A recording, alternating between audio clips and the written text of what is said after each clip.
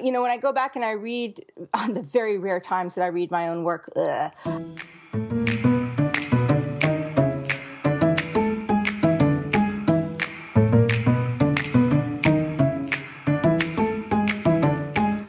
This is Taylor Stevens, the New York Times bestselling and award-winning author of the kick-ass Vanessa Michael Monroe thrillers. And this is the Taylor Stevens Show with Steve Campbell, where we are kicking writing in the butt one word at a time. Taylor, this show is going live on March 8th. What's so exciting about March? Why am I so excited? I have no idea. Well, there are a couple reasons, and I'm sure that you are excited about this too. You just haven't thought about it yet. It's only 5 days until Selection Sunday. Do you know what Selection Sunday is? Is this a sports thing? All right, we'll table that. All right, it's less than a month until opening day of baseball season. Oh, okay. Well, that's exciting. a different. All right, okay, good. That's Selection Sunday, in case you didn't know, and there'd be no reason for you to know because you live in Texas, which is not the home of college basketball. I guess. As all smart-thinking people realize that Ohio is the home of college basketball. Right. Unfortunately, This has something to do with those shots they give you when you're babies where they, turn your veins different color, right? Exactly. And those of us whose veins turned scarlet and gray are concerned about whether or not our team will make it. So it's a nervous 5 days until Selection Sunday. But we're hopeful that that'll happen. But I guess what you're saying is that when we have our between recording chats, you don't really want to talk about sports. I'm not really that not into them as I'm oblivious to them. I had to be reminded that Super Bowl Sunday was Super Bowl Sunday. I was like, oh, okay. What time does it start? It just totally clueless. So this all gets back to last week's show on time management. These are the things that you have just blocked out of your schedule, and those of us that aren't as efficient as you are still leave it in as a high priority. Things like Selection Sunday and opening day of baseball season and the Super Bowl. It makes me sound really like, ooh, I'm so much above you. But really, I just didn't grow up with it. So I, didn't really lose anything. I don't know. Those of us that grew up in Ohio might not think that you sound like you're so much above us. We might think you're crazy. Well, I could be. All right, we've got an interesting topic for today. And once again, this came in as a reader question or listener question, sorry. And so we really appreciate everybody who's emailing Taylor with these questions. And it really helps to make it easier for us to do these shows when we know what you're interested in. And this particular question has to do with dialogue. She's looking for tips and tricks to making your dialogue work a little better. Dialogue is tricky. And I guess it depends a little bit on, what type of help people are looking for, because, you can have general questions and general advice about dialogue. But well, let me read specifically the question that she emailed in. Okay. She says, I go to writers groups where people read their work out loud, and when reading the dialogue, they oftentimes put emphasis where it's not written. And that's something we can do. When we write something, we know how it's supposed to sound and where the emphasis should be. But if we don't write it that way, the reader won't know that. So now this is back to her question, or his question, I'm not sure. They read what they mean to write, but it's not actually there. Maybe because we haven't figured out how to convey what's being said to the page. Okay. And then there's a follow-up question that I'll give you now, and then you can just weave your answer around both these. How do you portray an accent? How do you add in a few words of accent or foreign language here and there? All right. So starting with the first, the thing about dialogue is, how anytime you read your own work, even if you're reading it out loud, like she said there, you're inflecting in you'll insert words that aren't there. You'll inflect in places that don't exist. But if somebody else reads your work to you, they're not going to do that, and that's where you're going to hear it. Like, a lot of advice says to read your own work out loud, but that only helps if you're actually reading what's on the page and not what's in your brain.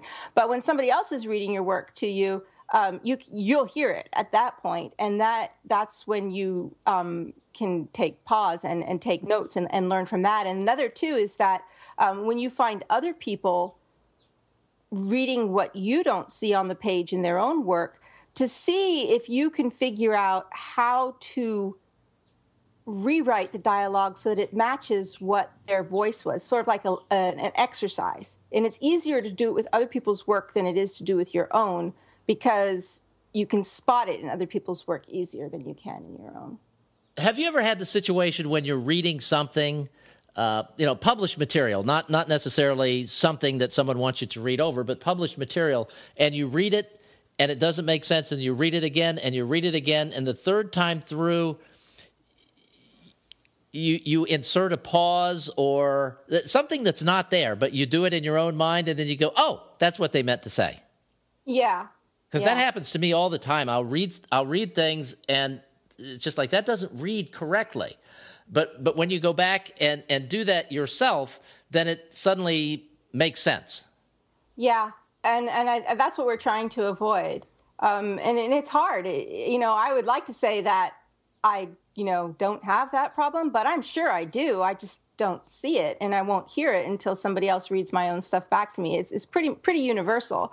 So, I don't know that it's necessarily entirely possible to eradicate it, but you're working on making it not as blatantly in your face as it is now, like to try and improve it.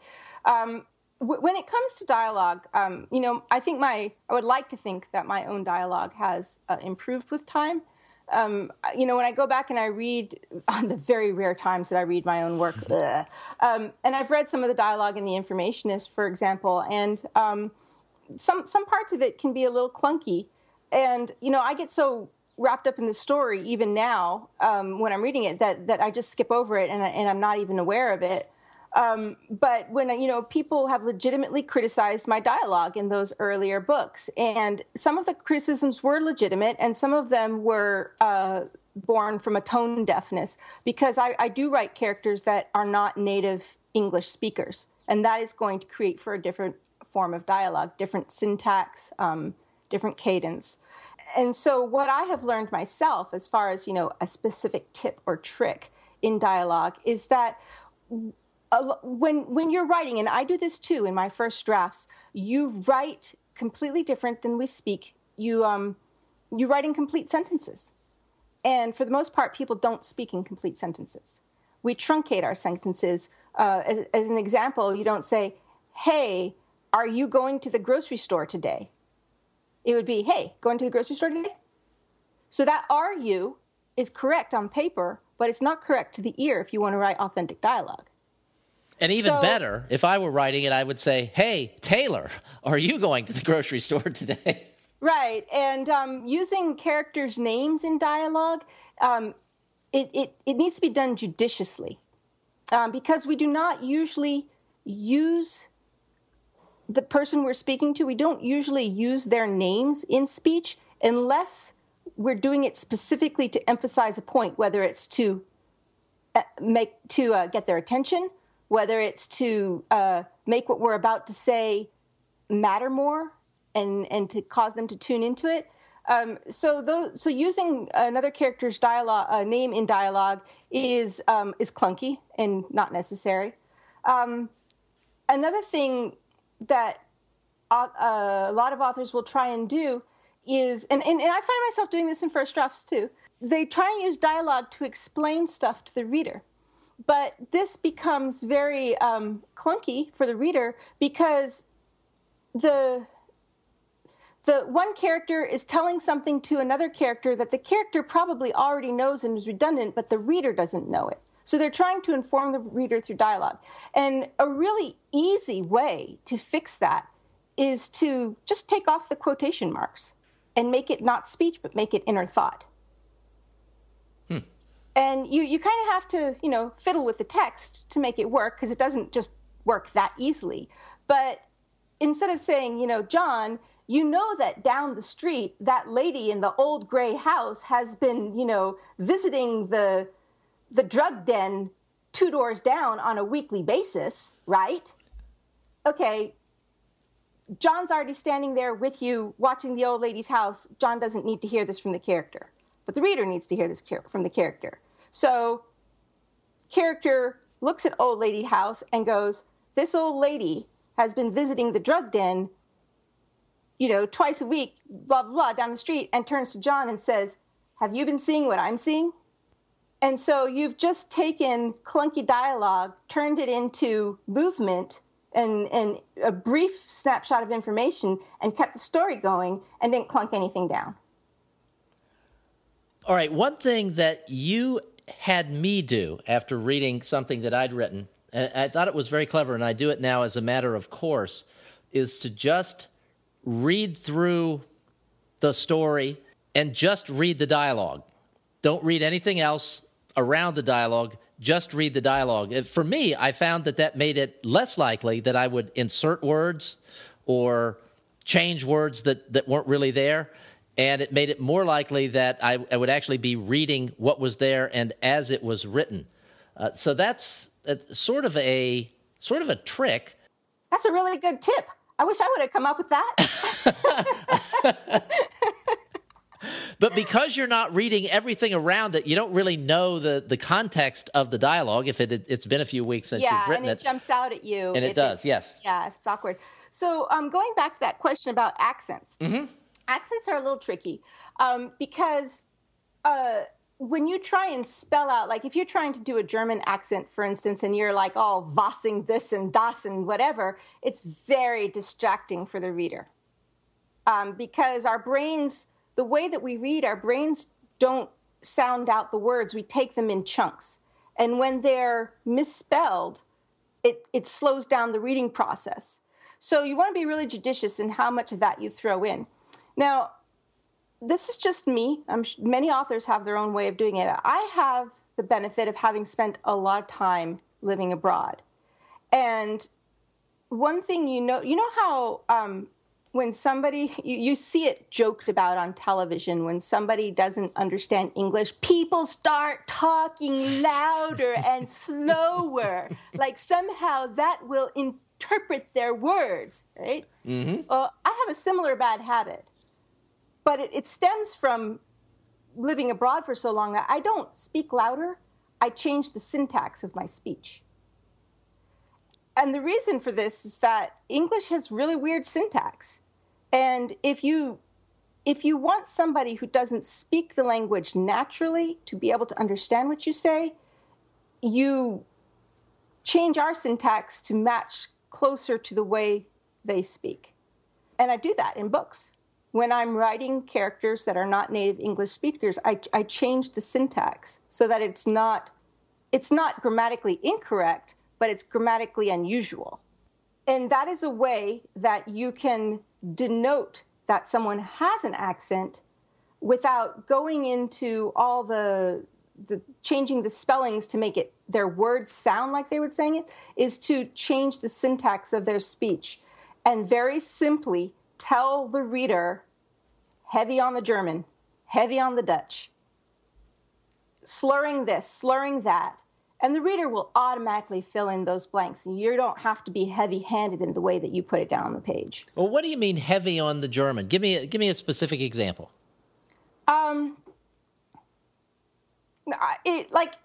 If a character was meeting someone for the first time, they're going to say, the one. Let's say that a woman is meeting a man, just so I can use she and he and make it easier. So she meets him for the first time, and he says, "Oh, what a joy to meet you." And she, in her mind, goes, and his voice was rich and touched with 3 generations, with German that went 3 generations back, almost like an American, but you could still tell that he wasn't born here. Okay, all right. That's all the reader needs to know. Yes, and then it's in your mind for the rest of the book whenever that character's name comes up. Yeah. Another specific question about accents and languages. One thing that I I write about things that take place in South Florida, and there are a lot of Spanish speakers down here. So from time to time, I'll just throw in Spanish words that everyone knows as a way of sort of denoting that this person is a Spanish speaker, but he or she is being polite and speaking English, but just using, the occasional, hola or si or something like that as a way of, I don't know, just helping to identify them a little bit. Is it a good thing or a bad thing?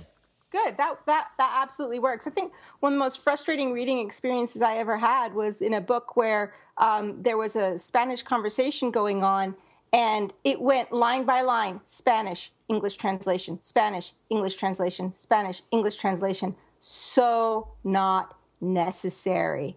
A few lines of the foreign language and then switch over to English. Everyone's going to know you're speaking Spanish in that point until you cut the conversation.